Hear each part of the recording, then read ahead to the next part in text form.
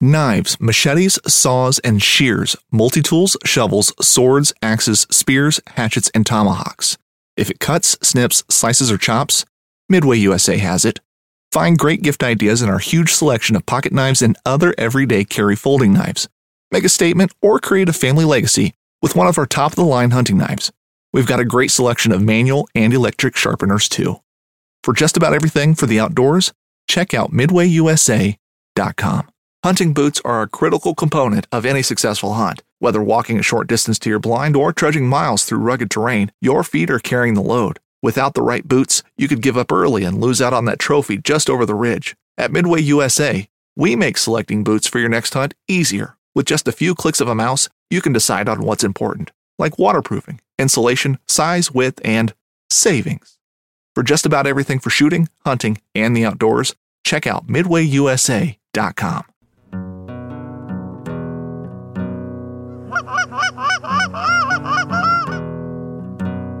Oh, here we go, boys. Go.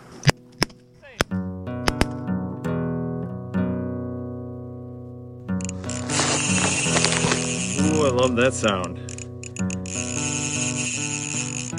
This is a good one.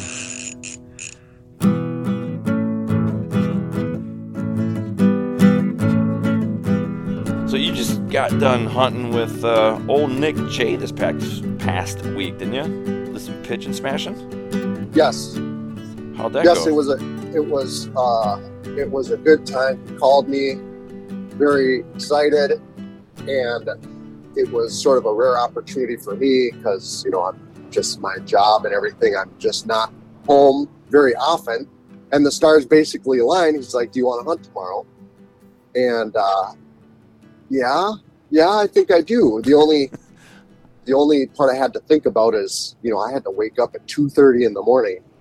You know what I mean? For to get to hunt? the yeah, right. To get to the spot. And how far did you travel for this pigeon hunt? Well, from Randall, Minnesota to New Richmond, Wisconsin.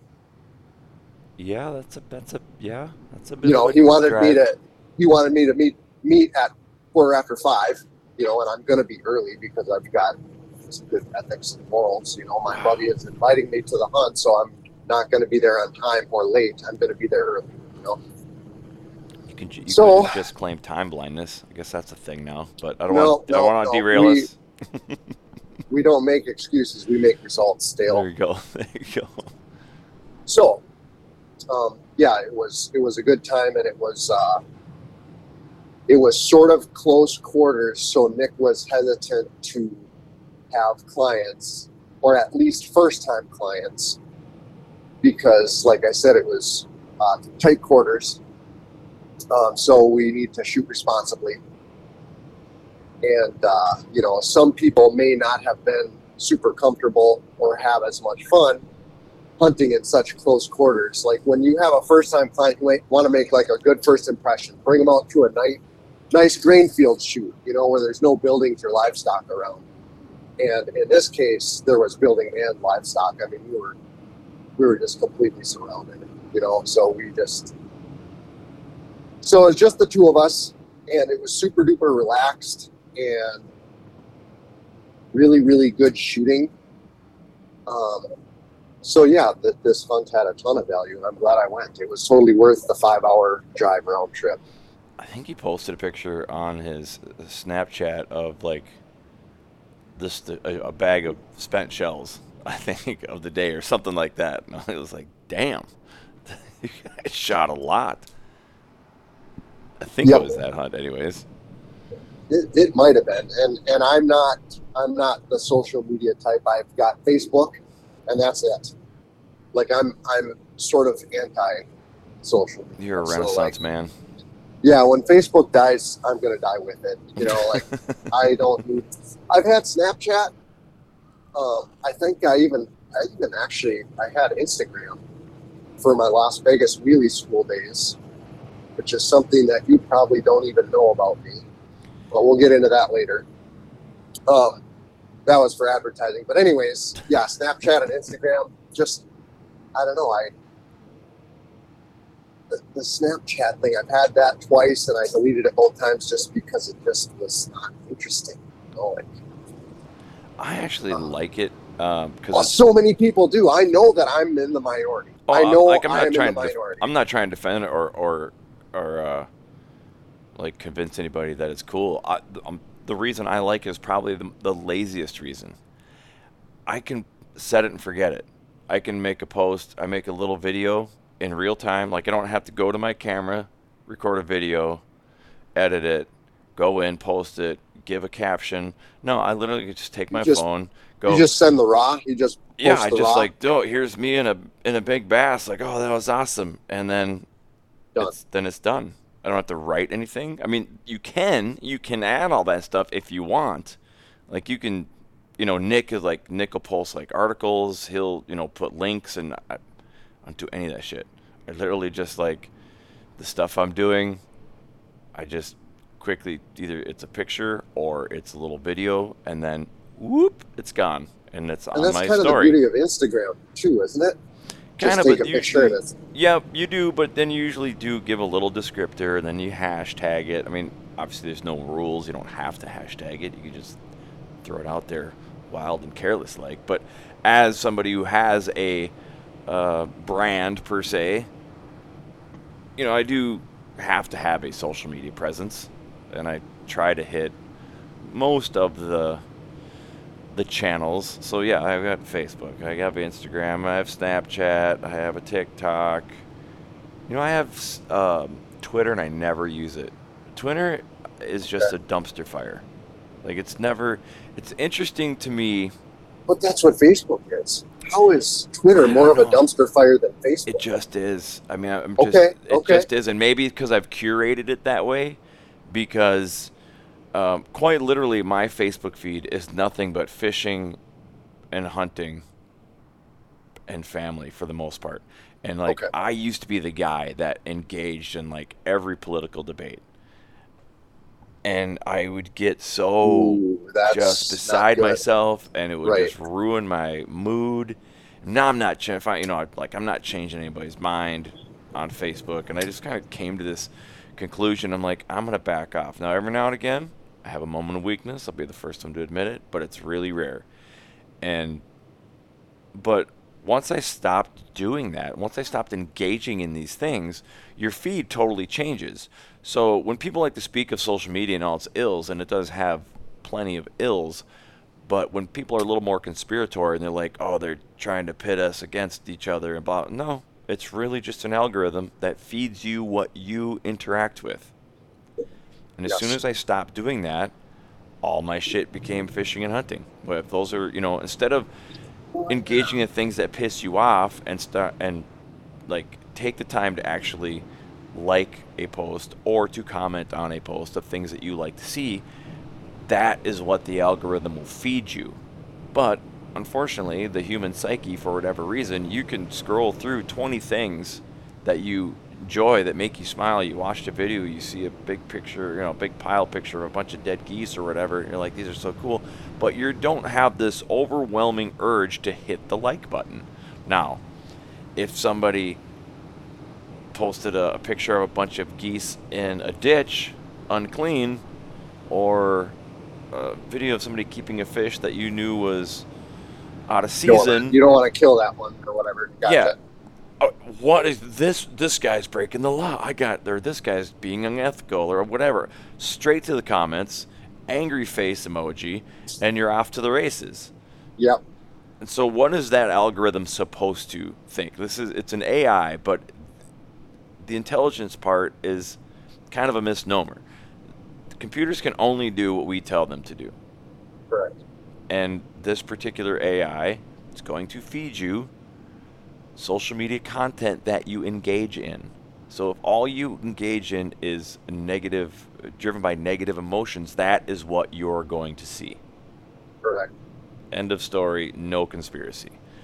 Now, with that said, I do believe that every platform has its own personality per se. I don't think it was necessarily built into it, but it has become a certain thing. So like Facebook is kind of now like the old person's social media where people connect with their family and do whatever. And sure, there are some shit posting that goes on there, but for the most part, I feel like it's relatively benign and kind of boring, honestly.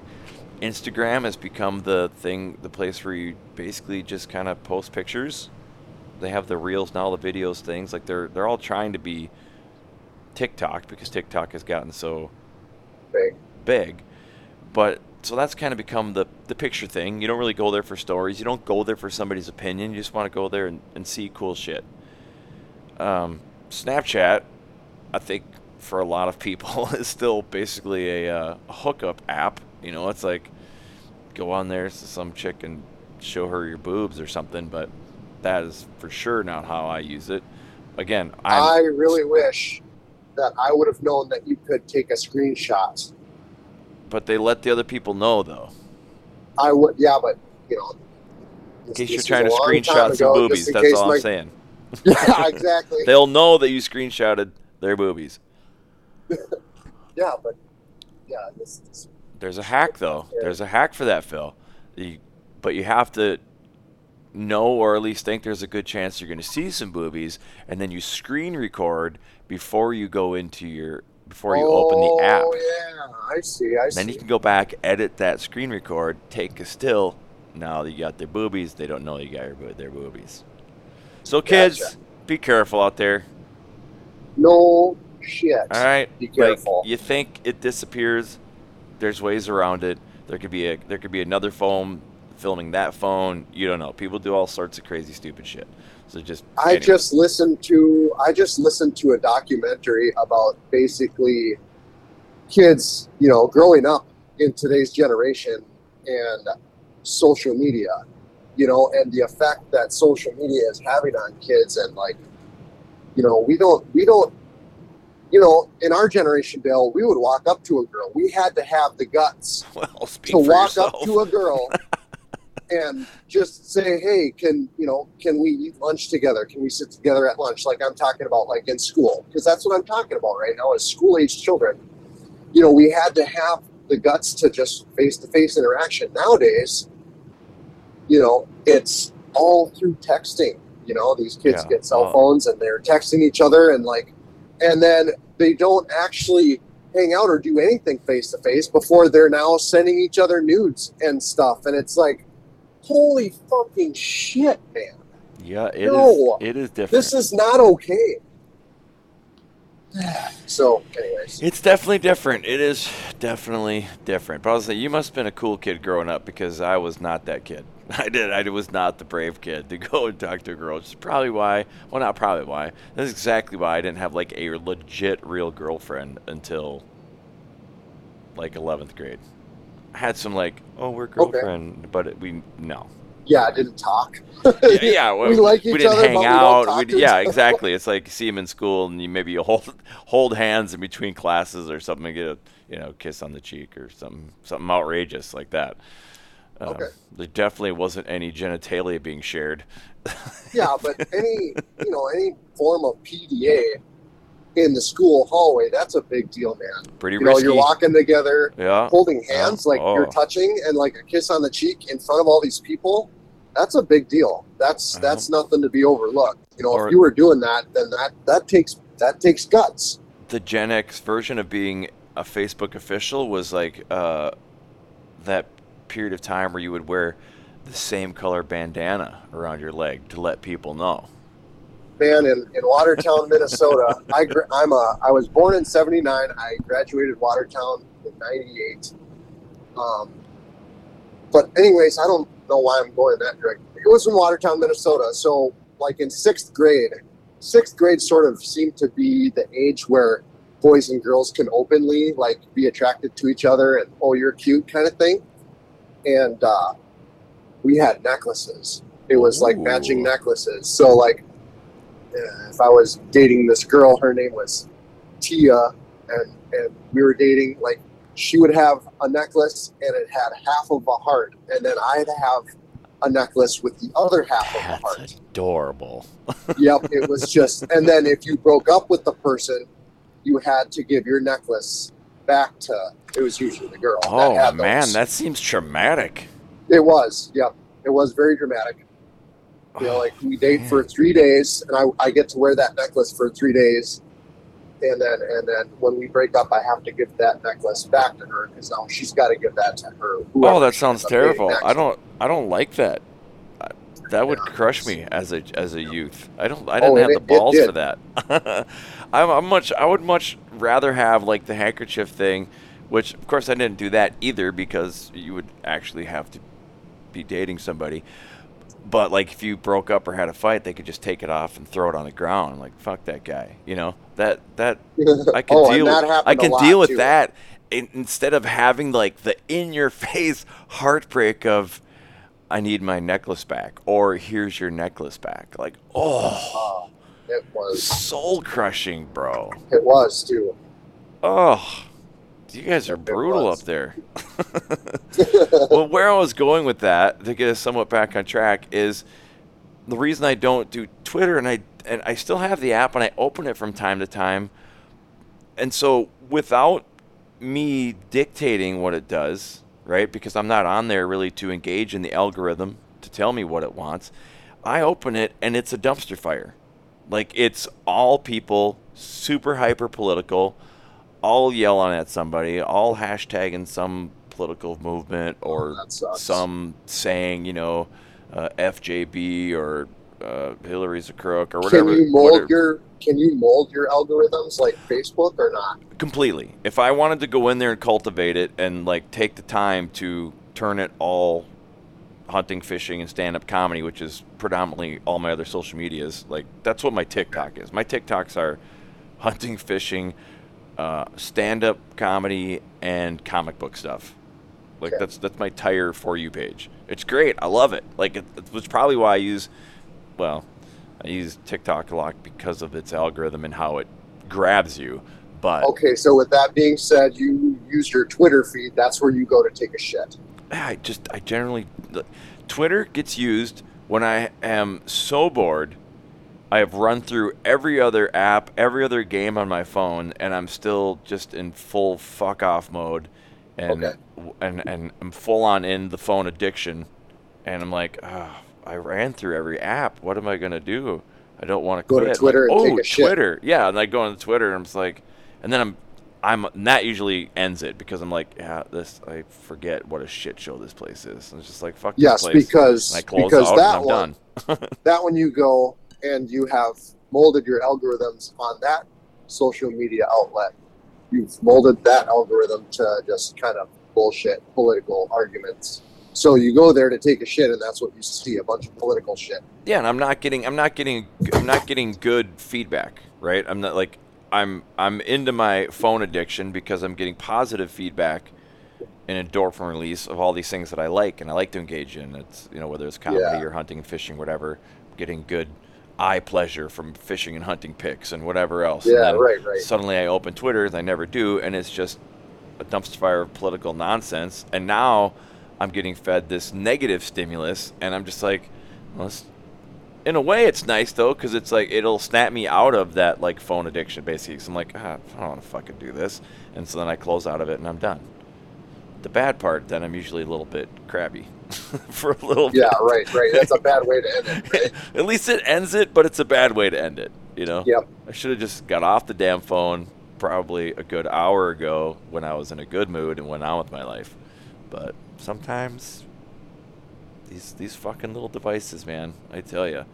Back in the day, this would be a good way to introduce you to the podcast. Back in the day, we had to go on forums on our desktop computers to talk to strangers about hunting and fishing. And Minnesota Waterfowler was like my jam. And I know there's a bunch of other ones like the Refuge and Spring Snows and all these other things, but Minnesota Waterfowler was my jam, and that's where I first learned of your existence. Don't think I ever actually interacted with you on there.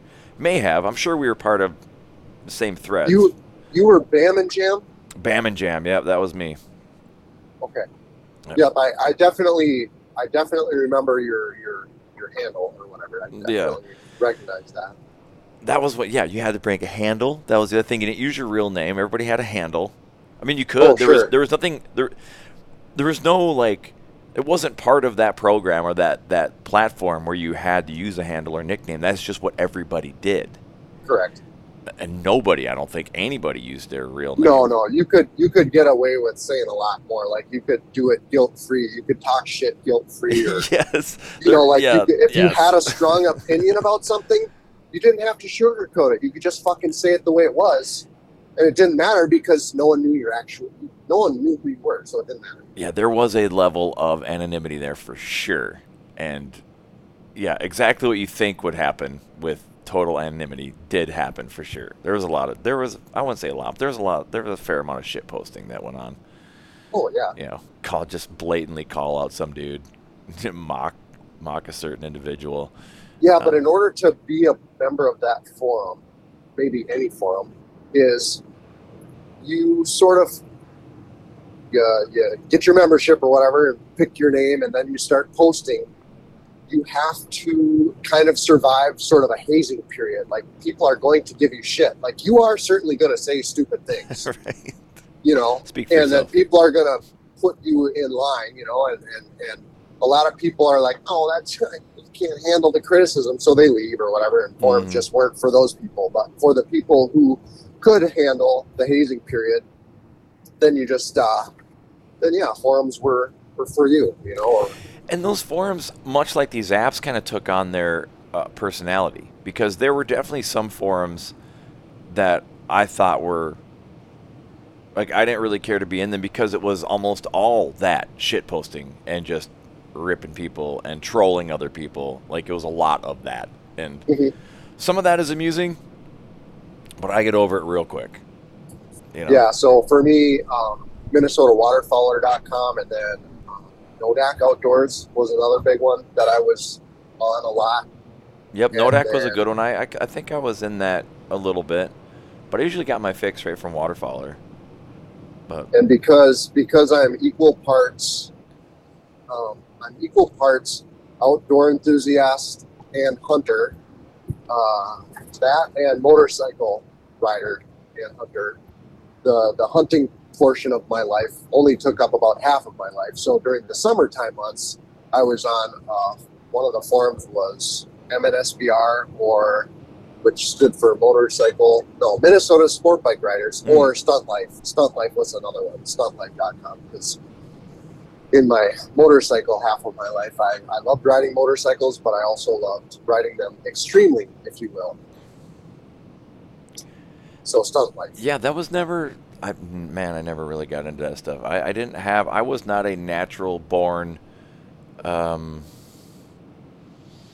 would be a good way to put it, machine rider, or I don't know I don't know how else to call it. So like my really good buddy Jim, he, like, that was kind of his jam too. He never went, full retard on it, but he did, like, 4-wheelers, 3-wheelers, motorcycles, dirt bikes, motorsports, all the motorsport stuff. Like, he would just get on something, he could fix them. He was a wrench guy.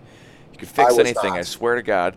And so, like, his kind of jam was, like, he'd find this, like, super good deal on something that needed, like, a spark plug, and then right. Next thing you know, it's up and running, and he bought it for $50 or something, and he'd tear around on it. And I just didn't have the coordination for that shit. I was terrible at it. Never a great snowmobile pilot. I could do it now, but I'm not going to be the guy to do jumps, and that's just not. Man, I have a lot of hidden talents in a lot of different aspects and interests of life, and the motorsports, that thing, that's the gene. That's the gene I don't have. Sure, that one's just not it. I find it fun. I can't pull it off. It's not. And one of my favorite phrases in life is, we enjoy what we're good at, and we are good at what we enjoy. That's a really good saying. I like that. It's very similar to my, like, when people, I always have, like, I'll hit them with some random factoid, or a subject matter, like, oh, you know about that too, or whatever. It's like, Yeah, I know a lot of shit, but it's like I know a little about a lot, and I know a lot about a little. So I have a handful of things that I'm like a specialist in that, and I can tell you all the angles, the history, the this, the that, deep, nuanced conversations. And then I know barely anything about a lot of shit.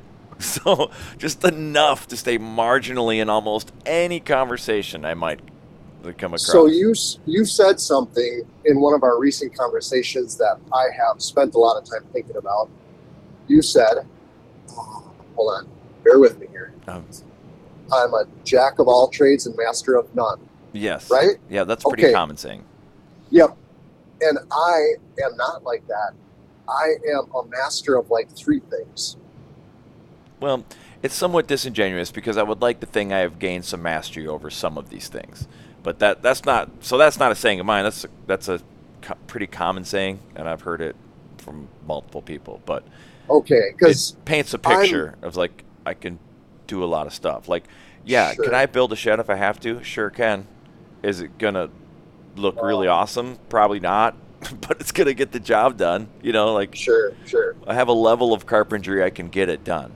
And thanks to YouTube, I can learn a new trade in 30 minutes. That's going to take Oh, me fuck yeah. YouTube is 20 times. awesome. Yeah, it's going to take me 20 times longer than an expert. It's not the quality's not going to be there, but it'll get done and it'll do the thing it's supposed to do. So that's but yeah, there are some things, and I know you're not a fishing person, but like for me, I have and even that, I guess the argument you made, I don't really have mastery over that because am I making millions of dollars on the professional bass tour? No, I'm not. I win a club tournament once in a while, so I'm like I have achieved a certain level of mastery. So I'm a little, I perform a little higher than your average Joe, um, but I'm definitely not like a Jedi master in The the bottom line ways of there is, fishing. Dale, you enjoy it. So like Correct. you're good at it. You are downplaying yourself right now and saying, I'm not a professional bass fisherman. No, you're not. But you're good at it, because if you weren't good at it, you wouldn't fucking enjoy doing it, man. Right. No, So you there's some found the truth good to be that. balance, you know? There's some truth to be said for that, for sure. And I am competitive, so I continue to strive to be better. I guess when I say that, like, is more of like, and this is what I do a lot. My perspective is huge with me and for me. So like, I take perspective in a lot of different avenues of life. So if I ever call anybody out on their bullshit or my perceived their bullshit, and it has been construed this way before, and people think, well, who are you? Do you think you're better? Like, no, I don't think I'm better. It's just like, I don't think you've looked at it like this from this perspective, And because I do that and let people know that I do that to myself. So in my own time of, introspection or whatever, it's like I apply those same tools to myself. Like, am I being a dick? Am I like, if I got bothered in a certain interaction, after that interaction is over, I'll usually take some time and I'll play that scene in my head. And it's like, was I out of line? Like, did I, and so I do a lot of cross examination of myself. So if I think that somebody quite lazily is just spewing off some doctrine of some sort and being a dick, and usually it's going to involve some other person. If it's just me, I'm just like, you're a dick. I shrug it off and go on about my life. But if it's an interaction where there's somebody else and I see somebody else being treated a certain way, that's where I kind of get a little more defensive.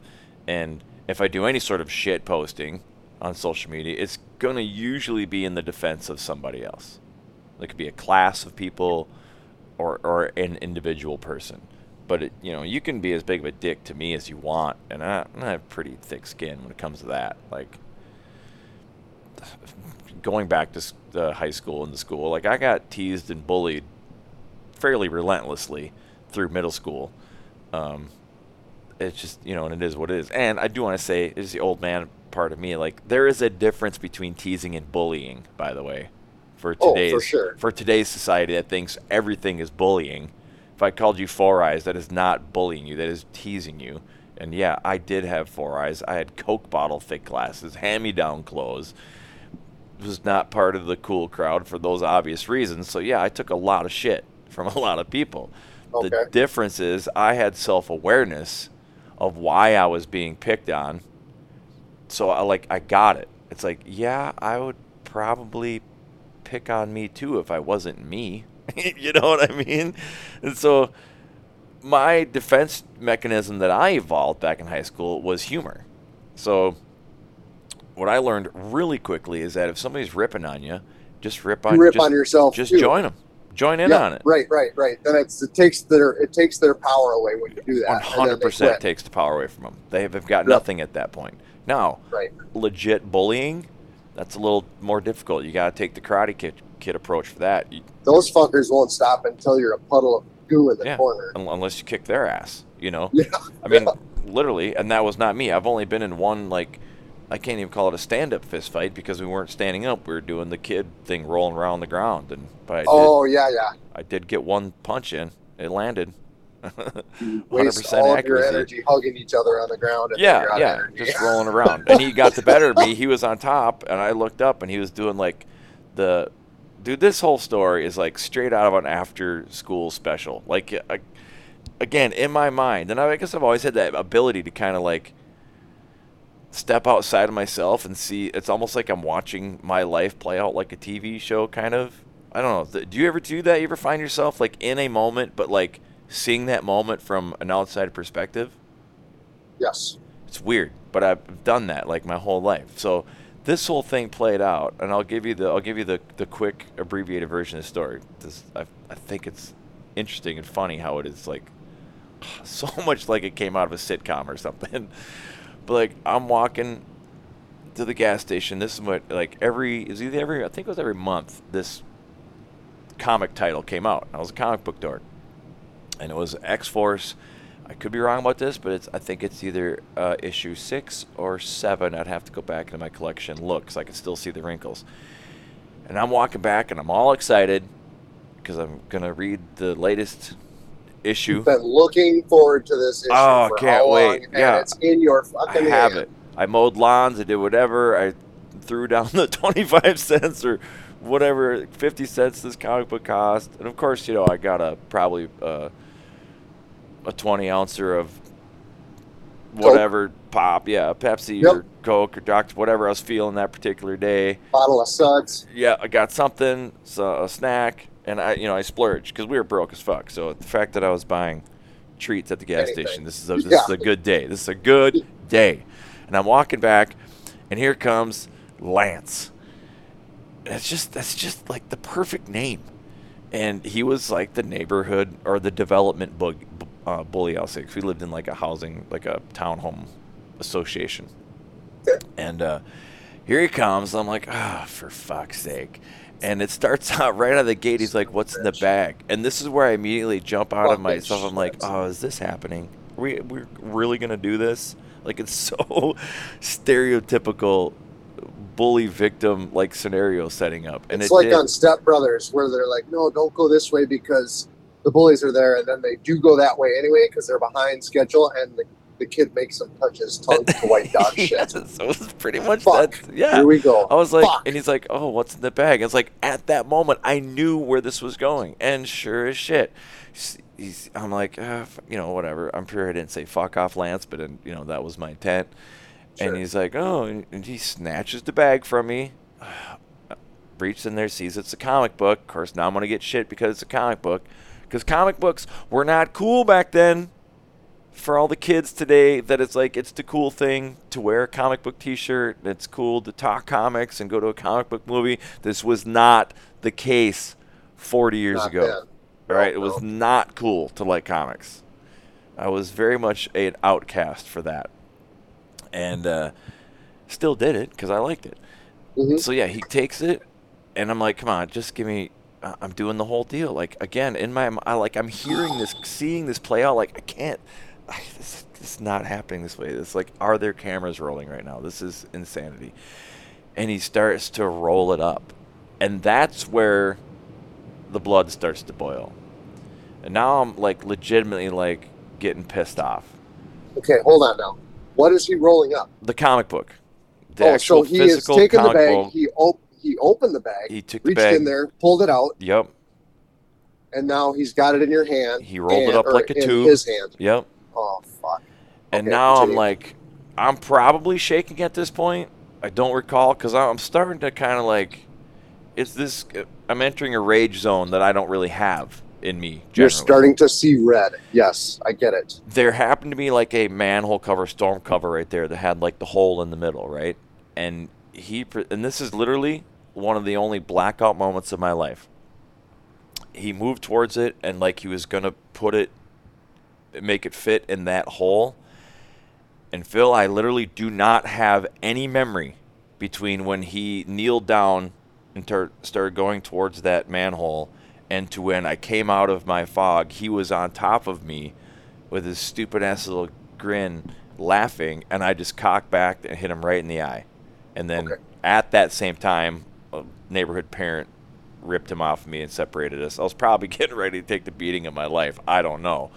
But that time lost. I don't know how long we were rolling around the ground or what happened. Maybe he jumped on me immediately, and I have no idea. Literal blackout moment. Okay. Like full rage. And then, so he was always still a dick to me after that, but he was a dick at a distance.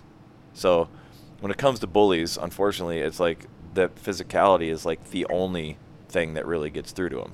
So God forbid or help you if that bully knows how to fight or is 100 pounds bigger than you, 'cause you're probably not going to get one over on him.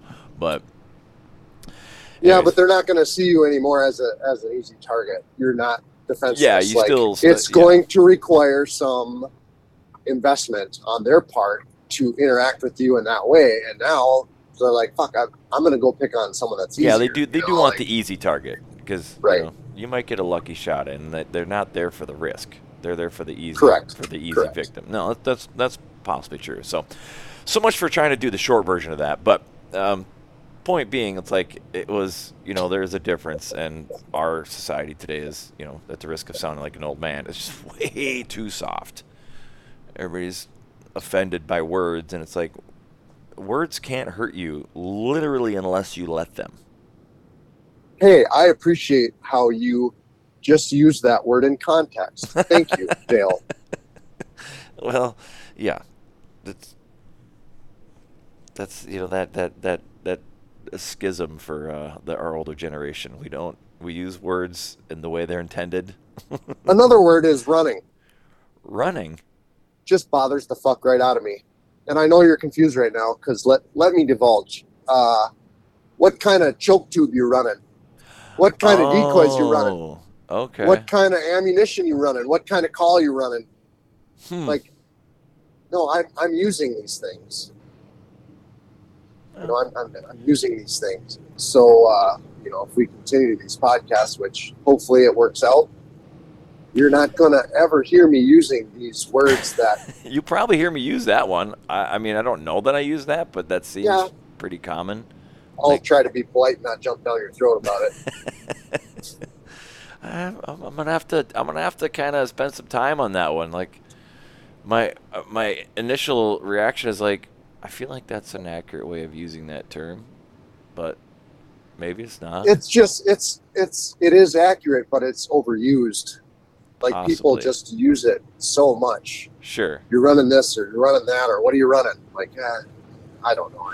I don't know. So now I'm going to be kind of hyper aware of it. So I'm going to see if I'm going to catch myself using it. If I may not use it, or if I use it sparingly. But I don't know. I might use it a lot. I don't know. It's not one. That was one that was not on my radar. But you bring up a good thing, and we'll get us back on track here, though. So to introduce you, which we were trying to do, we never fully did. It's Phil Schmidt, and if you were part of a waterfowler, people probably Minnesota waterfowler back in those forum days, you probably are well aware of who Phil Schmidt is. But what I will do is I will now give you the floor and let you do a quick bio and I'm going to try story. to do this as quickly as possible because I don't want to lose your listeners. They're engaged. So they are engaged right now. I'm going to try to do it as quick as possible. To summarize this, be brief. Anyways, Phil Schmidt, born in 1979, Born and raised Waverly, Minnesota. I had a Waverly address. I went to school in Watertown, Minnesota, class of 98, even though I did not walk with my class because I didn't have enough credits. I did graduate, and I didn't only get my GED, I also got my diploma because I finished those credits and whatever. School sucks. No, I hate school because it's a prison. You know, like... I wasn't a fan either.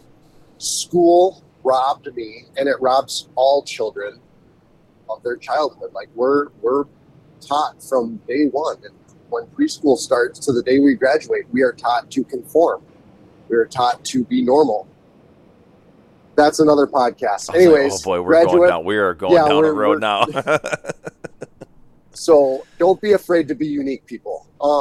Anyways, graduated in 98, and then my whole childhood and growing up, I could not stop thinking about hunting and my BB gun and all of the birds. I've always been fascinated by birds, and I was fascinated. I had the bird books, and I had to shoot birds with my BB gun, and, you know, I had a great childhood growing up in the country. I had a neighbor with a farm, and one of the kids had a Daisy Red Ryder BB gun that my parents didn't know about it. Well, Scott Milburn, he kept this in a certain corner, and he said, yeah, you can come over and use it whenever you want. Well, I did. So I had a great childhood, great parents. My parents are still, you know, married to this day. Let's see, birds. Then I grew up, and I didn't know what I wanted to do for school. I didn't want to go to school. I was done with school. Didn't want to go to college, so I just got a normal factory job and went hunting as often as I possibly could. And throughout my hunting, I had several people who, you know, friends and family, who said, Phil, you should start a guide service, you know, like, and it kind of fell on deaf ears. Like, I really enjoy hunting for sure, but I'm not good enough. You know, like, I can't make money. I can't charge people to do this and this. So I just didn't. But when people start telling you something enough times, you kind of start to believe it. I didn't have, you know, I still was like, no, I'm not going to do that. I guess I didn't see my own value, whereas other people were like, no, Phil, you have to do this, you know. And I was never going to do it. I was just going to keep working at the factory. And then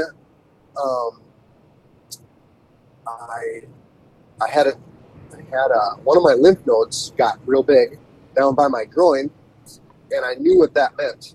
Back in the day, that was cancer. If the lymph node in your neck or the lymph node, any of your lymph nodes get overflown or overgrown, that's cancer. And, you know, because of my little knowledge of anything back, I was very young. You know, let's say I was 20 years old, 21 maybe. I was afraid to go in, and I went in, and they're like, yeah, we have to do a blood test, you know. And I'm like, shit. Cancer is a death sentence. I can't deal with this right now. If I survive this, and if I don't have cancer, I'm going to do all those things because, you know, I just in my own mind, like, this is cancer, and this might be the end. And then all of the reality sets in. Like, I have to live as hard as if I get through this and it's not cancer, I'm going to buy that motorcycle. I'm going to start the guide service. I'm going to ask those 3 girls out that I've been fantasizing over. Like, I'm not going to hesitate anymore. I'm just going to live as hard as I possibly can. So then it ended up not being cancer or anything serious. So then, you know, true to my word, yeah, I bought the motorcycle. I started the guide service. And the 3 girls? And yeah, I asked all of them out. Nice. All of them. I didn't care. Like, it didn't matter to me if they even knew each other. Oh, Phil asked me out today. What? He asked me out too.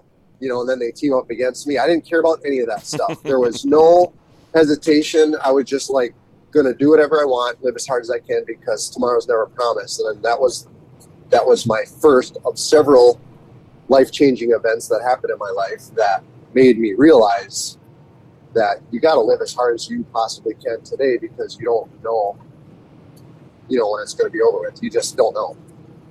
Right. So I started the guide service, and then not only did I buy the motorcycle and I started the guide service, but then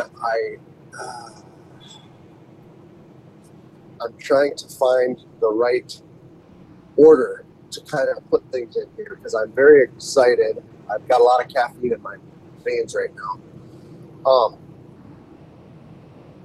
So I bought the motorcycle, started the guide service, but the hunting part of my life was only seasonal. And so what do I do in the summer? That's when I ride motorcycle. How can I find a way to turn the motorcycle passion into an income? And the very short version of that story is find a way or convince people to hire me to do stunt shows. And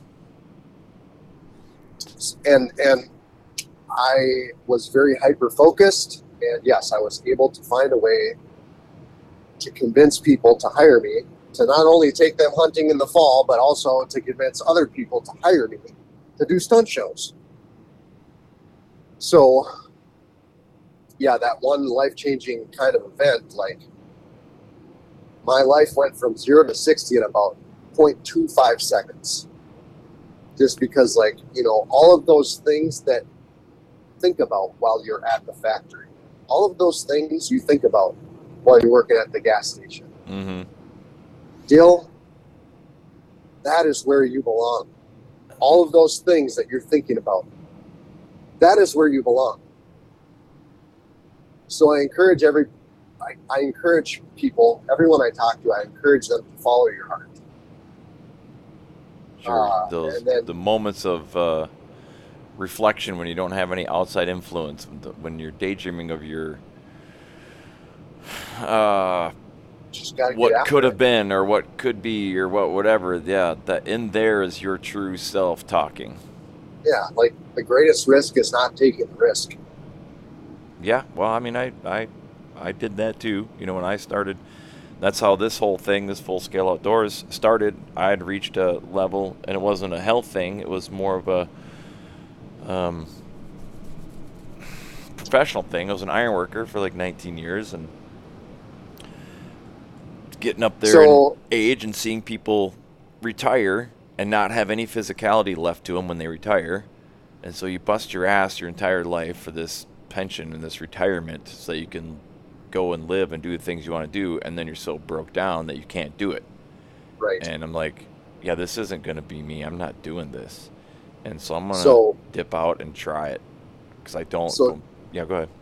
Yeah, so trying to get back into center field, we're both going to do that. Like, we're both going to drift off into left field, but we got to stay centered, because I want to finish this introduction. Okay. Okay. So yeah, the guide service and then the stunt team. Then I owned and operated what was, in my opinion, because it was my child, and everyone thinks this about their own child, is it was the greatest child ever. So Goosebusters Guide Service was, just in my opinion, the most successful and the most lucrative guide service in the entire state of Minnesota. I was the busiest. I had the best clients. I killed the most birds. I hunted, it started with early goose, and I was still killing honkers on the very last day of early goose season. I was busy the whole time, where, like, for example, like Rochester, when I started the guide service, Rochester was the only place you could go and have a quality hunt, and it was basically just honkers. Goosebusters Guide Service, my monster, my animal was not just honkers, not just Canada geese. It was big geese, it was little geese, it was all the ducks, divers, puddlers, like the clients would call and they would ask, where are we hunting? I'm booking this hunt for next week. I'm booking this hunt for in 2 months from today. Where are we going to be? My answer was always the same. We're going to be wherever the birds are. Mm-hmm. I guided hunts in Wright County, Carver County, and McLeod County. So that was another thing that set me apart from the other guide services, is I was not exclusive to 2 or 3 or 10 properties that all had pit blinds. I was constantly scouting, and I was finding the next bloodbath, air quotes. I was constantly looking for the next limit. And I didn't care if it was honkers, I didn't care if it was ducks, I didn't care if it was puddleucks, I didn't care if it was divers. I was a large proponent of the warm barrel policy. We're going to be hunting wherever the barrels are going to be the warmest, you know, whether that's in Wright County or in any of those 3 counties. So when you book a hunt with me, you know, clear your schedule. You know, it's going to be a half day. I don't hunt all day. We're not hunting morning and afternoon, because I have to take you hunting, and we got to kill our limit, take pictures, go have breakfast, get to know each other, relive the hunt over breakfast. Then I go home and I take a short nap because I have to scout tomorrow. I have to scout this afternoon for tomorrow morning's clients. Right. You know, so I was busy. You know, during the peak of the guide season, you know, I wasn't sleeping all night. I was taking 2 naps. I was napping once at night and once again in the afternoon. Dang. So 2 naps a day. Yeah, 2 naps a day. Yep. I was taking one nap at night, and then I was taking another nap in the afternoon. I was busy. Right, yeah. You know, I was very hyper focused. Anyways, it was my child, and I wanted to see it grow, and I wanted to see its potential. And when I realized how successful and also lucrative it could be, I got hungrier. I wanted it more.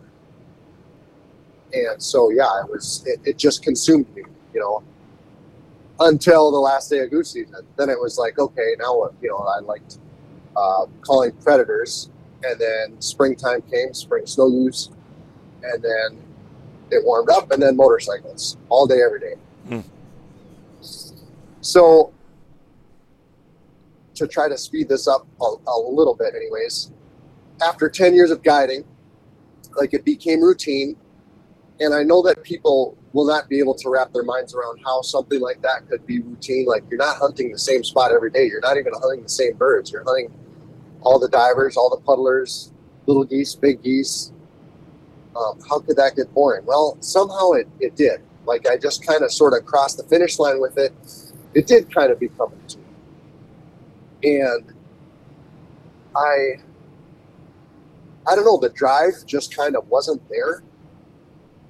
And, you know, I was dating a girl at the time, and her and I were just big time into motorcycles. And she already kind of wanted to leave and move Minnesota. And I'm like, you know what? I've always wanted to travel my entire life and never been able to because of the guide service. You know, you have to be present, and you have, you know, so yeah, let's travel. Let's go. Like, so I decided to put the guide service up for sale, and Ashley was her name, and it still is her name. We researched 4 spots. We researched Florida, Las Vegas, Alaska, and California. And we talked to friends and family who had lived in all those places. So we did extensive research. And we decided to move to Las Vegas. And people were asking me all the basic normal questions. You know, like, oh, you're moving to Las Vegas. Why are you selling the guide service? What are you going to do in Vegas for income? It's like, I don't know. I'm not going there to work. Figure that out when you get there. But I will, you know, and I tell this to people too all the time. It's like, it's easy to make money. You don't have to base your world around the cash. You know, like, I'm going to go to Vegas, and yes, I'm going to need to make money somehow, but that's not my main concern with moving there. You know, like, I have enough money to comfortably live there for a while and not just be concerned or consumed not or freaking overwhelmed out, by how am I going to pay the bills. Like I just sold the guide service, to Trevor Lukey. Thanks again, Trevor. So yeah, we moved to Vegas, and after time, like when her and I moved down there, we were basically retired. She was not concerned about money either. She had built up a nice big fat nest egg. So like when her and I would go out to eat or go out to do fun stuff, like she paid her half and I paid mine. Like we were not concerned about money. I didn't pay her way. She didn't want me to pay her way. Like we paid our own way, And after time, then, I went down there and we were just doing the motorcycle stuff. We were venturing and motorcycling, and a friend down there sent me a link to a Craigslist ad looking for a dirt bike tour guide. And I was like, well, that's perfect. So I talked with Steve, and that's what I did for income. Part of what I did for income was a dirt bike tour guide and trainer. And then I also gave birth to Las Vegas Wheelie School because I had so much history and experience with not only doing stunt shows and doing all the stunt riding.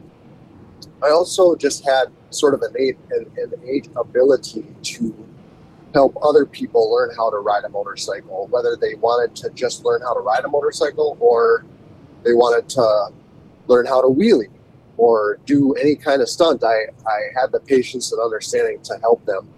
Matter of fact, the girl who I was dating at the time, her name is Ashley, and the influence that I had on her during the time that we were dating, how I said she was into motorcycles. Well, she was also very interested in just like, how do I do these stunts? And I loved just kind of teaching her and help guiding her along the way. And now she has taken the ball and ran with it. Like if you look her up right now, Smash Stunts, she is all over the internet. Smash Stunts, Instagram, and that was what I wanted for her. Like that's what I want for you, Dale, in this podcast. That's what I want for Nick Johnson. Nick Johnson, like I've influenced him. Joe Hines, I've influenced him. That's what I've wanted for all of my friends and family who are willing to take the time to get to know me and listen. I want everyone to be successful, especially friends and family. Well, that's not a bad. That's not a bad group of names to be in. I mean, Nick's great. He's got a good following. Joe's following is huge. I am so proud of those guys. Like, I love watching. And here's the coolest thing about Joe, I think, is he's still on an upward trajectory. Like he's nowhere close to plateauing. Like it's fun to watch, man. He's such a good guy. Yeah, and I'm proud of. I told Nick J that like yesterday or 2 days ago, Nick is like my little brother, and so is Joe, and I have spent so much time in the field with Nick and Joe, and one thing that I wanted them to stick with, or one thing that I wanted to stick with them is that if you want to go out and pursue the hunting thing as a career, as a source of income, you don't need to be like me. You don't have to do it a certain way. It's not structured. I just want you to do it your own way. Your own happiness is what you need to focus on. So like Joe does have clients, but he doesn't operate his guide service the same way I do. Right. He does it the same way that he does it the way that he wants to do, and I support that. Same way with Trevor Lukey, the same way with Nick Johnson. Like, we don't operate our guide services the same way. They do it their own way. And Nick and Joe and Trevor and Matt Costco with Top Gun and Adam Johnson, and Matt Shower, like these are all people who operate successful guide services, and they all have their own clients because all of these owners of the guide services, they all have their different standards for quality and their own ideas for quality. And my clients aren't the same as Joe Heinz's clients. Joe Heinz's clients have a ton of fun with him, but they wouldn't have as much fun with me because they don't have the same standards for quality. So in operating your own guide service, you need to do it your own way. And the clients that are going to become your regular clients, they're going to find you. You're going to find each other. Sure. Yeah. Yeah. I get that. Makes a lot And of in sense. order to own and operate a guide service or own any business that you're going to start, you need to do it your own way. And if you really are sincerely enjoying yourself, then those clients, like birds of a feather, flock together, man. You find each other. Mm-hmm. So I lived in Vegas then, owned and operated Goosebusters Guides. I had sold that. Moved to Vegas, Las Vegas Wheelie School, and I'm fairly well known in the hunting community, and I'm fairly well known in the motorcycle community, but I'm probably even better known in the motorcycle community because with Las Vegas Wheelie School and also the dirt bike tour guides and training, I had customers flying in from all over the world. So it was just a bigger audience, more Sure. traffic. Yeah. Yeah. Yep. Where my hunting personality, half of my life, that was basically limited to Minnesota. You know, a lot of clients and people knew me in Minnesota. Although I did have clients fly in from other countries to hunt with me in Minnesota, I just didn't have the exposure. Mm-hmm. You know, because my God, if you live in Vegas and you're in the entertainment industry of any kind, you know, in the form of motorcycles, dirt bikes, doesn't matter. There's just not a better location in the world, you know, because people are coming to Vegas anyways. And, I've been here for 2 days and the strip is boring as fuck after day one, you know, and what else is there to do? It's like, I can go on a dirt bike tour guide, or I can learn how to wheelie, you know, like, holy shit, you know, you get worldwide exposure if you live in Vegas. So fast forwarding to, I got into a pretty bad motorcycle wreck. I was sitting at a stoplight doing nothing, got rear-ended by a drunk driver. Oh, Jesus. Really, really pretty bad. I had 2 brain injuries. I had 2 brain bleeds, and went to the hospital, and they monitored the brain bleeds to see if they were if it was still bleeding. No, you're safe. After 2-3 days in the hospital, you know, these bleeds were not growing. You know, my brain was not, you know, continuing to bleed. They were clotted up, and they're going to dissolve, so you're free to leave. So I did, and I was in a hurry to recover. I didn't break any bones or anything like that. It's just the brain trauma. And I didn't want to be a victim, so I was trying my hardest to get back on a motorcycle and a bicycle and just get back to normal living. I didn't want to be a victim, so I was premature in my recovery, meaning I threw a leg back over the motorcycle and the dirt bike maybe before I was ready. And my motorcycle, I needed an oil change. So I changed the oil on my motorcycle, and I was still a space case. I didn't tighten the oil filter down tight enough. And I rode the motorcycle around a couple hundred miles in town, just easy miles to monitor, make sure there was no leaks or anything like that. And I thought I was good to go. And I went on a ride, Carbon Canyons, which is the most dangerous form of motorcycle riding that you can do. We were going to go carve the canyon that day with buddies, but I was going to go easy. We were just going to take it easy. And long story short, the oil filter, which I had not tightened down tight enough, the gasket blew and sprayed oil all over the back wheel of my motorcycle as I was taking a super fast 90 mile an hour left-handed sweeper. I lost control of the motorcycle, drifted off into the desert, and that one should have killed me. That was one of a couple instances in my life where I was like, I knew I was going to die. And it didn't happen. I came to a screeching halt, and I knew that my body was a complete, like I was just mashed up. And I didn't know how much longer I was going to live. I just knew that I didn't lose consciousness, and I'm just kind of waiting for shock to set in, because I knew that, I was bleeding internally.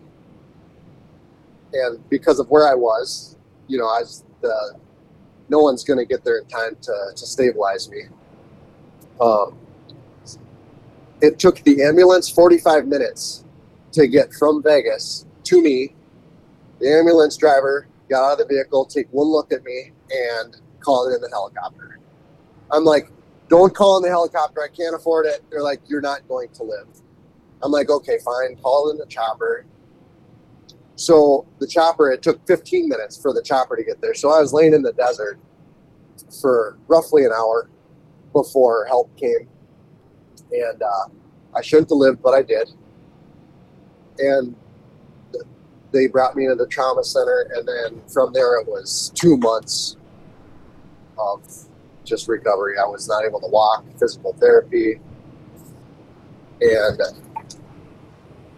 that I was not able to recover from that mentally. I broke 6 bones. When someone like me, who is an independent person, has to spend 4 months of their life being dependent, it's very depressing. And my lust for 2 wheels, dirt bike tours and training, Las Vegas wheelie school, that died. And I couldn't do it. And I realized that, wow, like I was passionate about hunting. That passion, I just kind of crossed the finish line with being able to hunt for an income. And now the only one thing that I had left, which was 2 wheels, that's dead now too. Like my passion for that's dead. So now I need to belly up and get a normal job. And I considered becoming an airline pilot, and I considered being a truck driver, because those things I've always wanted to do. And I thought, now is the time to do that. If I have to belly up and get a normal job, I want to do one of those 2 things. And so I did all the research. Once again, I talked to friends and family who were truck drivers and airline pilots, and decided ultimately that the truck driving thing was a better fit. And if I'm going to belly up and get a normal job, then I'm going to, I think, move back to Minnesota, where I have a lifetime of friends and family. Because I lived in Vegas for 5 years.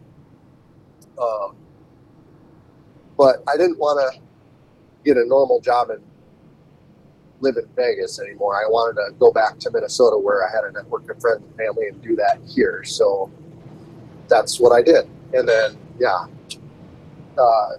truck drivers are in high demand. So that was very easy to get a truck driving gig. And that's what I'm doing. That's what I'm doing today. I've been a truck driver now for 4 years. Wow.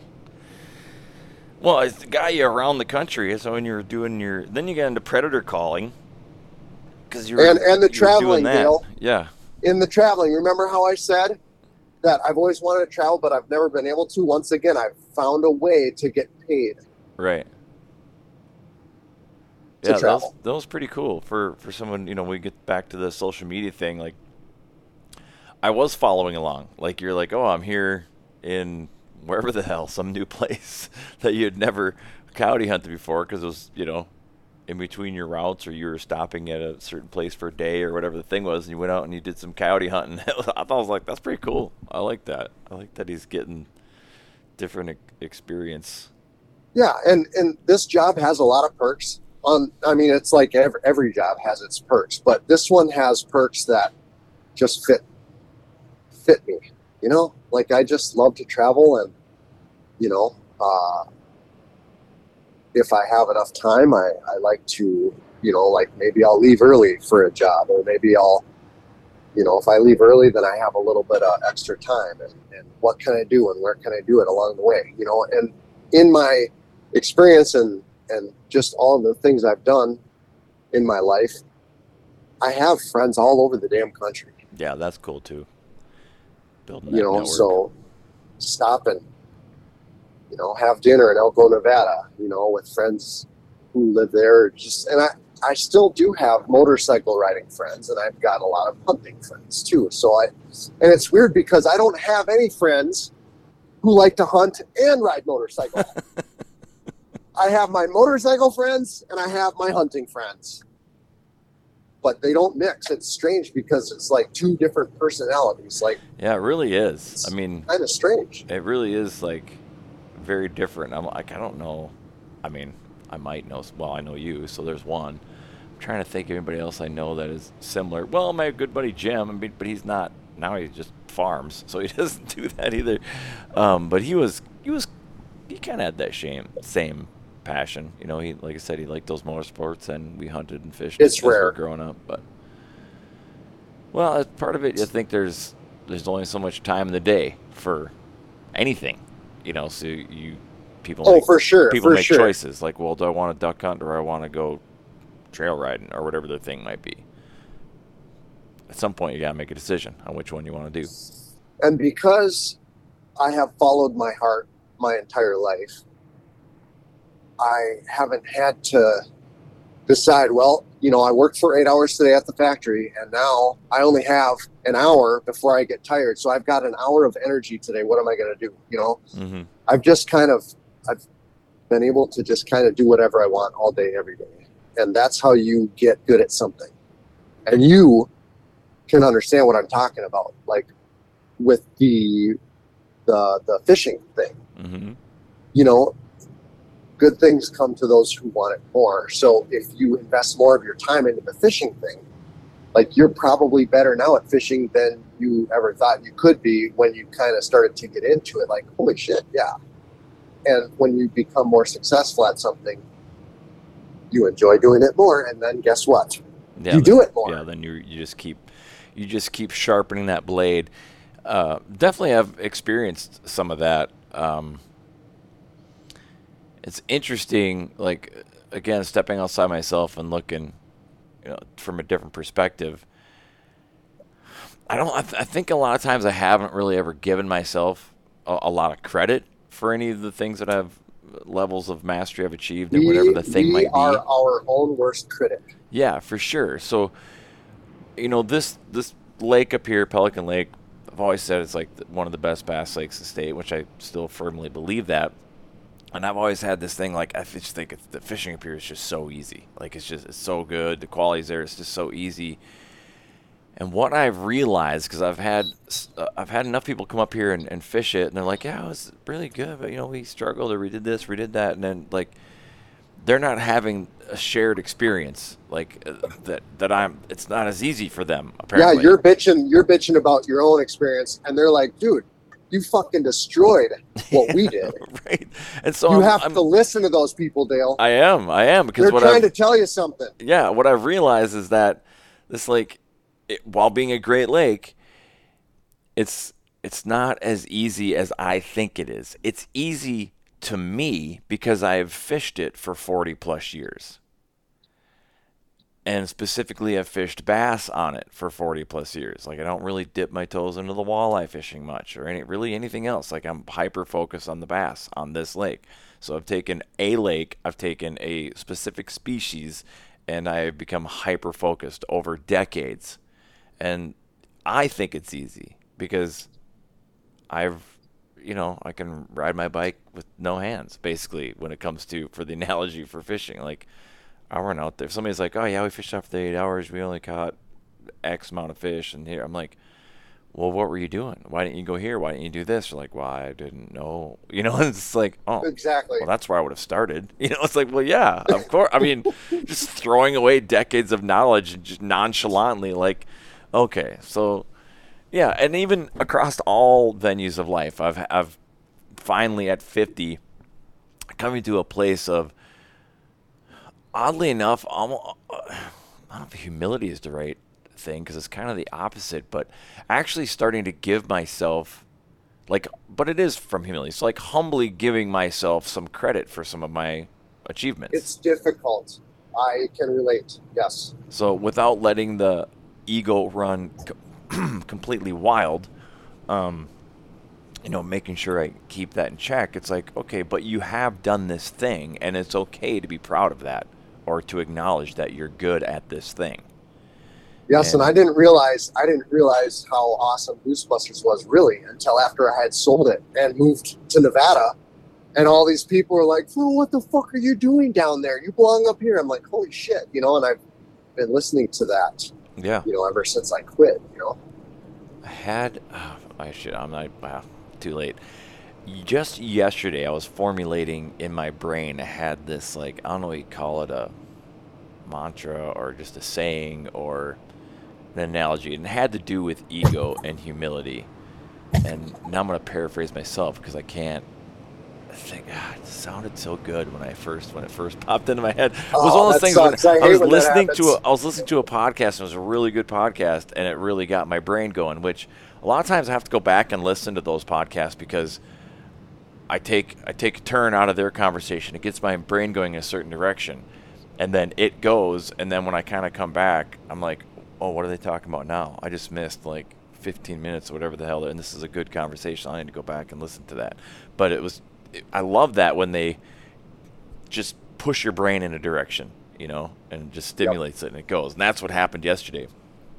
And then I need to spend some time and I think I can get back to it, but I'm not going to waste people's time and try to go through my thought process now to get there. But I thought it was quite profound, and some weird dance between confidence and ego, and it's right there. Okay, I need to let it go, or I'm just getting.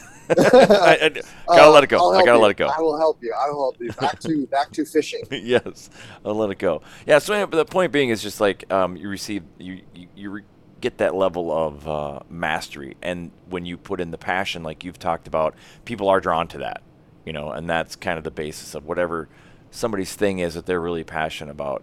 And I'm like you. Well, in a lot of ways, we found out. So for the audience, I've only ever talked to Phil on the phone. We have yet to meet in person. We have yet to share a blind together or do anything like that. And we've tried, man. It was not for lack of trying. We have tried. Yeah, it'll happen. It's Mother going to Nature happen. really fucked us hardcore this spring for the spring snow goose season. season. I totally forgot about that. We pre-planned the shit out of that one. So fucking hard. I was going to cook for everybody. It was going to be great. Yeah. Mother Nature wasn't having it this year. This was a bonkers year for snow goose hunting. I mean, I didn't even, it's the first year I didn't snow goose hunt once. First year. So you were saying about how we've never met? Yeah, but we just, I think you must have called me, or maybe, I don't even know how that happened. Was that through Nick, maybe? This is good. I don't know. How did we start talking? I don't fucking know. I know that it would not be unlike me at all to reach out to you and be like, because I listened to Full Scale enough times. You would have had to have got my number somehow. Yeah, probably through Facebook Messenger. Maybe somehow I'm not sure who threw the first pitch, but I had listened to your podcast and been like, I think him and I could talk, because being an over-the-road truck driver, that is my simulation. We all need simulation, right? Mm-hmm. And my simulation when I'm driving truck is I am talking to friends and family over the phone, like we are talking right now, or I'm listening to podcasts, or I'm listening to music. Those are the things that I do. Those keep me going, And so listening to your podcasts, and you had a podcast with Joe and Nick, and those are mutual friends of ours. I'm like, I don't know, this Dale, I feel like that's someone I could talk to. We could talk to each other, and I reached out to you, or you reached out to me. I can't exactly explain how it happened, but it happened, and I'm glad. Yeah, same. Well, we've had some really deep conversations, actually, that not even relating to hunting and or fishing, but yeah, like UFOs. Holy shit. politics, religion, Yeah. controversy, just Social let's stuff. fucking talk about this shit. Yeah, I love it. And so as the bring the listeners up to speed, and I know like my loyal listeners have probably for sure they've noticed that I haven't been posting content on a regular basis except for Waterfall Wednesday. I have kept up on that, and which good thing is Nick J has kind of helped me stay accountable for that, which is great. I really appreciate that because there's a really realistic possibility that without Waterfall Wednesday and without Nick, that the whole full scale thing may have just faded off into obscurity. Because once I made the life change and moved up here to northern Minnesota, when it comes down to, okay, what am I going to do when I get home from work? Am I going to organize a podcast, sit down for a 2-3 hour podcast, or do I want to put the boat in the lake and go fish on my favorite lake on the planet? Yeah, that's kind of an easy decision for me. So Yep. I've been making that Follow decision. your heart, man. I'm totally behind that. And there's, for as much as I know this area, there's a lot of exploring to be done. That there's places, even on this lake, as much as I thought I knew this lake a year ago, holy shit, what I know about this lake now. It's crazy. Like I'm still discovering little nooks and crannies of this lake, and it's kind of that, like we talked about, honing that spear.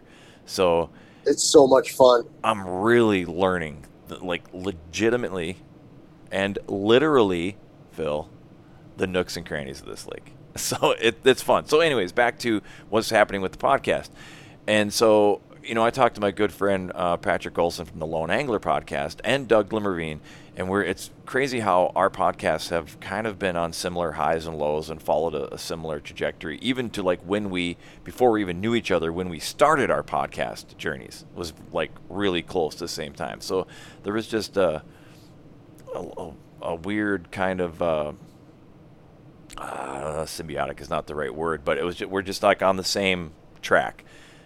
And so I was talking to Patrick, and I'm like, just feel like the podcast is like in this sensitive stage of potential growth, or it's like it's going to die in the vine. Like I'm in a chrysalis was the analogy that I used, and it's like it's becoming Accurate. something different. I don't know what that thing quite is, but going back to like follow your desires or your passions, something that I've really wanted is, and the reason we've clicked is like these deeper conversations. And I don't feel like there's a lot of that in the outdoor space. And at the risk of potentially losing some people, because maybe some people don't want to have those, like I tuned into this because I thought you were going to talk about bass fishing. I don't give a shit about if there's life on other planets or not, Sure. And I got to be willing to just lose that listener. And I've often, I found myself like, I really wish there was a real, like a thinking man's, for lack of a better term, like a thinking man's outdoor podcast where we can really get into the finer minutia and, of what makes us tick as outdoorsmen, just as people in society, like all aspects of it, all different perspectives of it, and just take these deep dives. And I don't feel like it's out there really, and I think Meat Eater does it a little bit, but not really. Like they kind of touch on it and then it's gone. They don't really do deep dives. So it's like my creature that I think I want to try to work towards is something that is like if the Meat Eater and Joe Rogan had a baby, like something like somewhere in there. And you and I are similar enough in how we aren't afraid to go down these rabbit holes, but in somewhat of a structured way. Like there's a purpose behind it. It's not just like the brain is just lazy and spinning off in a bunch of different directions. And as we've talked, we have kind of developed this mutual plan, and you fit into that plan. So you're going to start hearing a lot more of Phil on the Full Scale Outdoors podcast. We have, and even with us, I think it's still we're not fully out of that chrysalis. So we're going to be trying some stuff. We're going to be having a lot of conversations. I want everyone listening to know that my purpose here is just basically to inspire you to get as much out of life as you possibly can. I want you to follow your heart, whether that, that's going to be in the form of being better at duck and goose hunting. better at being, better pigeon hunter, better coyote caller, better motorcycle rider, better at teaching kids how to shoot a gun, better at being, like exposing children to the outdoors. How can you do these things better? These are things that I have a lot of experience with. And that's just basically my purpose in life, is to inspire people to have as much fun as they possibly can, and just be happier, and be more successful at whatever it is you're doing. Yeah, and we share that draw as well, because that's kind of been my thing, and lately as I've been, my self-reflections and stuff, it's like I've always liked to help other people, and I've always wanted this to be a platform for other people. I love getting, brand new guides on and getting their story. People that don't have a huge, if I stumble across their page and they don't have a huge social media following, and not like I'm some sort of lightning rod to that, but I can be what I can be with what I have. And I always open it up, and it is a platform. So if you're listening to this and you're on the fence, or you're a baby guide, or whatever your thing is, maybe you're a decoy carver. It doesn't have to be guiding. It can be anything. If it's loosely 100%. in the I don't outdoor care if space. it's quilting. Actually, whatever. It doesn't even have to be in the outdoor space. The outdoor space can be the common thread. So yeah, maybe you're an auto mechanic or whatever, and you just started your own garage, but you also love goose hunting. Well, listen, you're welcome on the show, and we'll talk goose hunting maybe for 5 minutes, and then tear off about how you just love wrenching on cars. But we always have that common thread to go back on, and I do have that. And so these different walks of my life, whether it be bass fishing or singing or whatever the thing might be, I have reached a certain level of mastery of that, where it's like that game recognizes game. And if somebody is good at a certain thing and they're on a trajectory and they want to make it part of their life, I am here for it. And however I can help, I want to help. So mix that in with what you want to do, and you can kind of see where this podcast is going to start to go. And I do want it to be a positive, I want to trigger people's minds. I want people to listen to this podcast and have happen to them what happened to me yesterday, where I pique your mind, your interest, and I get those wheels going in your mind. And you forget that you were listening to the podcast for 50 minutes because you're like, oh man, what would happen if I went down this road and explored this passion or whatever? Or this really got my mind going.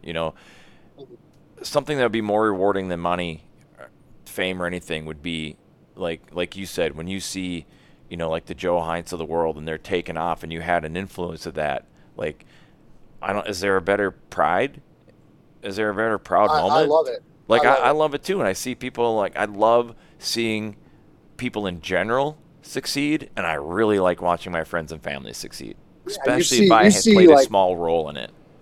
You see Joe Heinz, you see Nick Johnson, you see Ashley Lamella with Smash Nuts, or she is Smash Nuts. Like, these are people who you see. Elon Musk, same thing. Like Bill Gates, all these people are firing on all 12 cylinders, where most of us are we have the 12 cylinders, but we spend our lives firing on 8 or 10. Mm-hmm. And I want to see these people following their hearts, and I want to see my friends and family where they belong.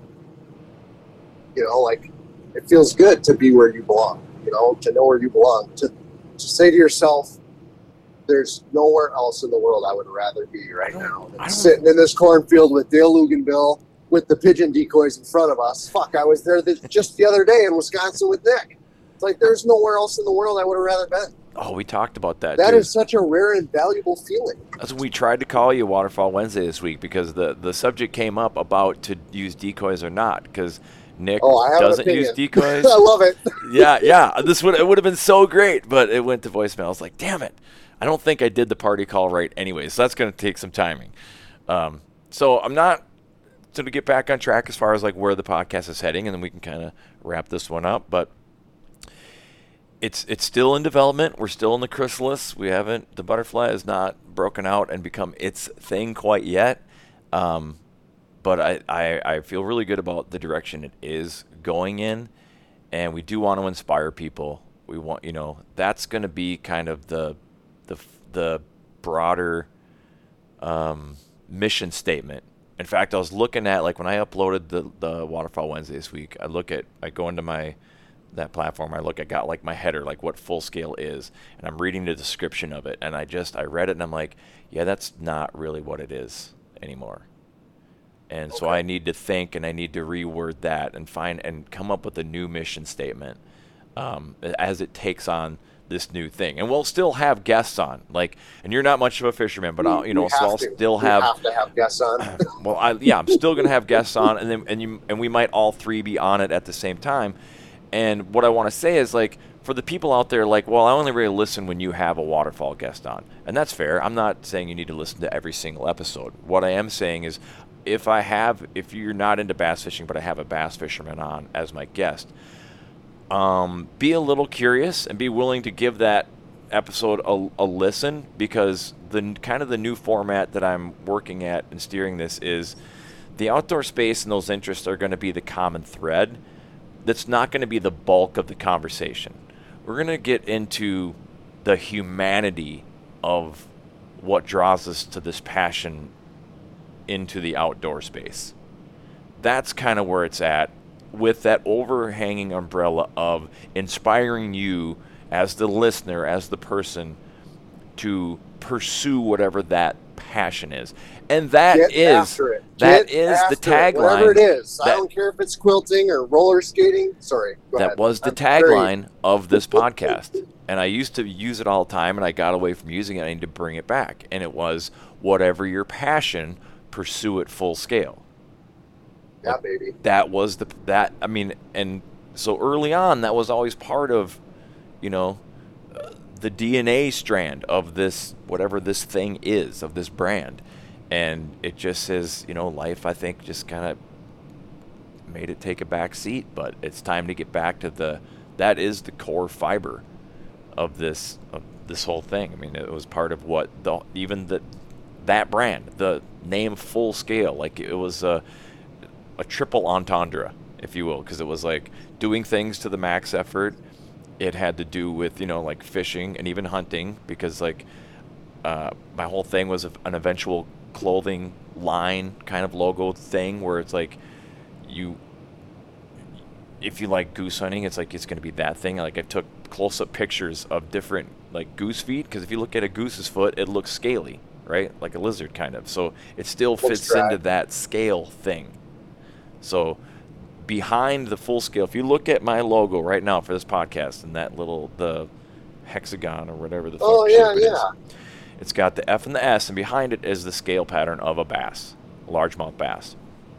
So at some point in time, I want to do stuff where it's going to be a smallmouth bass behind there, or a walleye, or a pike, or a perch, whatever thing it is, or a honker foot, or a snow goose foot, or all the way down the line, and just have so people can, like, this is the thing that I'm passionate about. And that's kind of the symbolism I was trying to grab with that logo and with the name Full Scale. So it's kind of all wrapped up.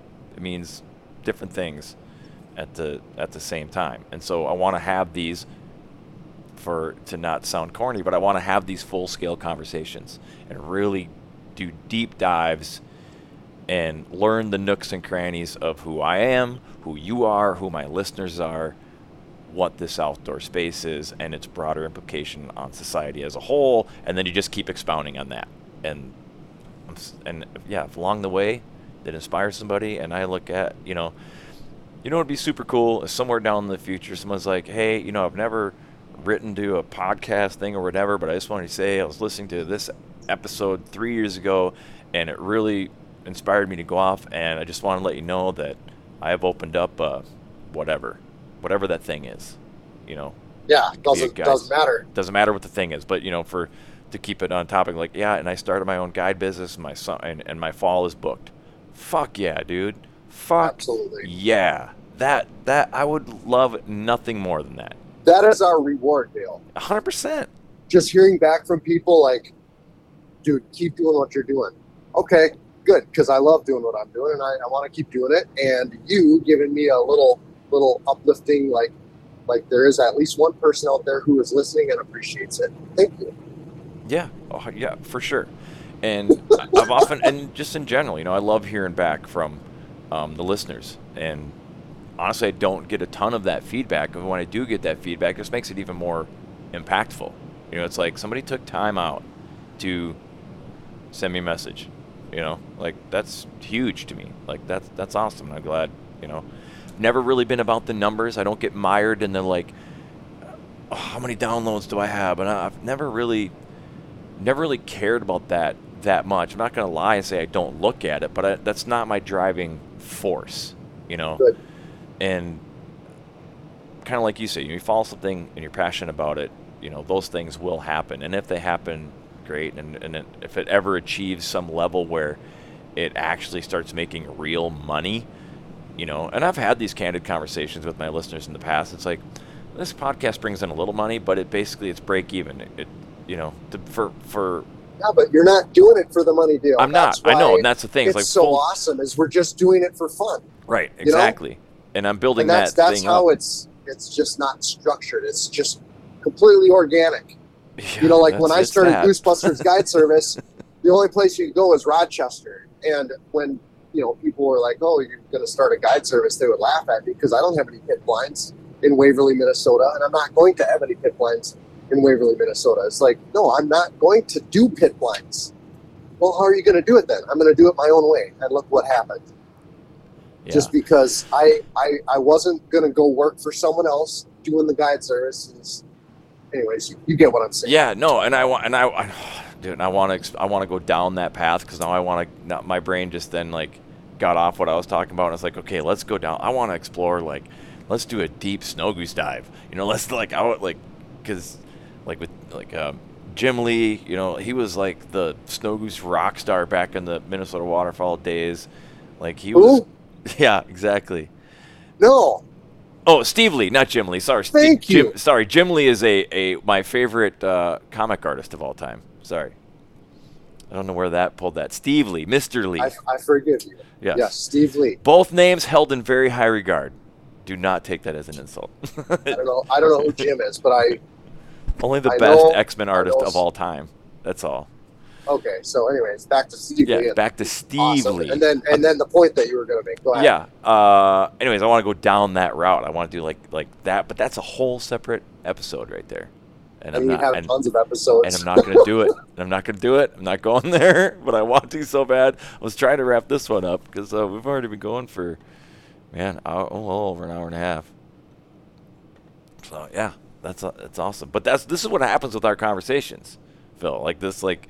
And if you want to hang this one up, and then you type in your little keyboard episode number 2, and we just roll into another one. Like I have enough energy and brain power right now to completely do another episode. Oh, all right. Well, I think that's a great idea. It's a good hopping off point. My coffee cup is empty, so we'll do that. Welcome everybody to the start of a new full-scale outdoors adventure. Welcome Phil Schmidt to the show. You're going to be getting a lot of him, and I think you're really going to like where this is going. I'm excited. I encourage you to listen to stuff you do want to listen to. Yeah, do whatever you want. That's the point, man. Yeah, for sure. And it's just I haven't had this level of excitement about the podcast in a while, which is, you know, a reason I haven't been putting a lot of content out there. So I do want to give a thank you to the people that have been reaching out, and they do stay engaged. You know, people let me know when I don't do an episode, and that's good too, because it's like, okay, there is still a desire. People still do want to listen to this, you know, because we all have our own personal doubts and whatever. So what's great about this new rekindled passion is that now when I do come down to do I want a podcast night or do I want to go fishing, it's like, yeah, I'm in the mood for a conversation. So we're going to start doing this, and we have a plan to put episodes in a can so we can consistently bring you guys content. So just know that is part of our overall, like, we're going to do this. We're going to do this. And Phil, we had that conversation, right? Because I was like, you had kind of pitched this idea of being part of the show. And I'm like, well, yeah. And then I thought on it. I'm like, yeah. I said, but if we do this, let's do this. I'm in. And yeah. And I'm in until I'm not. You know, like, I don't know. I'm at this point, you know, I'm just excited about it. I'm motivated. You know, I don't see it coming to an end, but when the time comes, it's going to end. Everything you ends. know? Everything ends at some point in time. Yeah. I'm not fucking worried about it. I have a lot of experience and stories and just things I want to share, and these things, I think about these things all the time. And I wish I had a bigger vehicle to get this out. And guess what? I fucking do now. There you go. Perfect. All right. Let's end it right there. I'm going to go fill this coffee cup. And let's do another one. Don't go anywhere. Okay.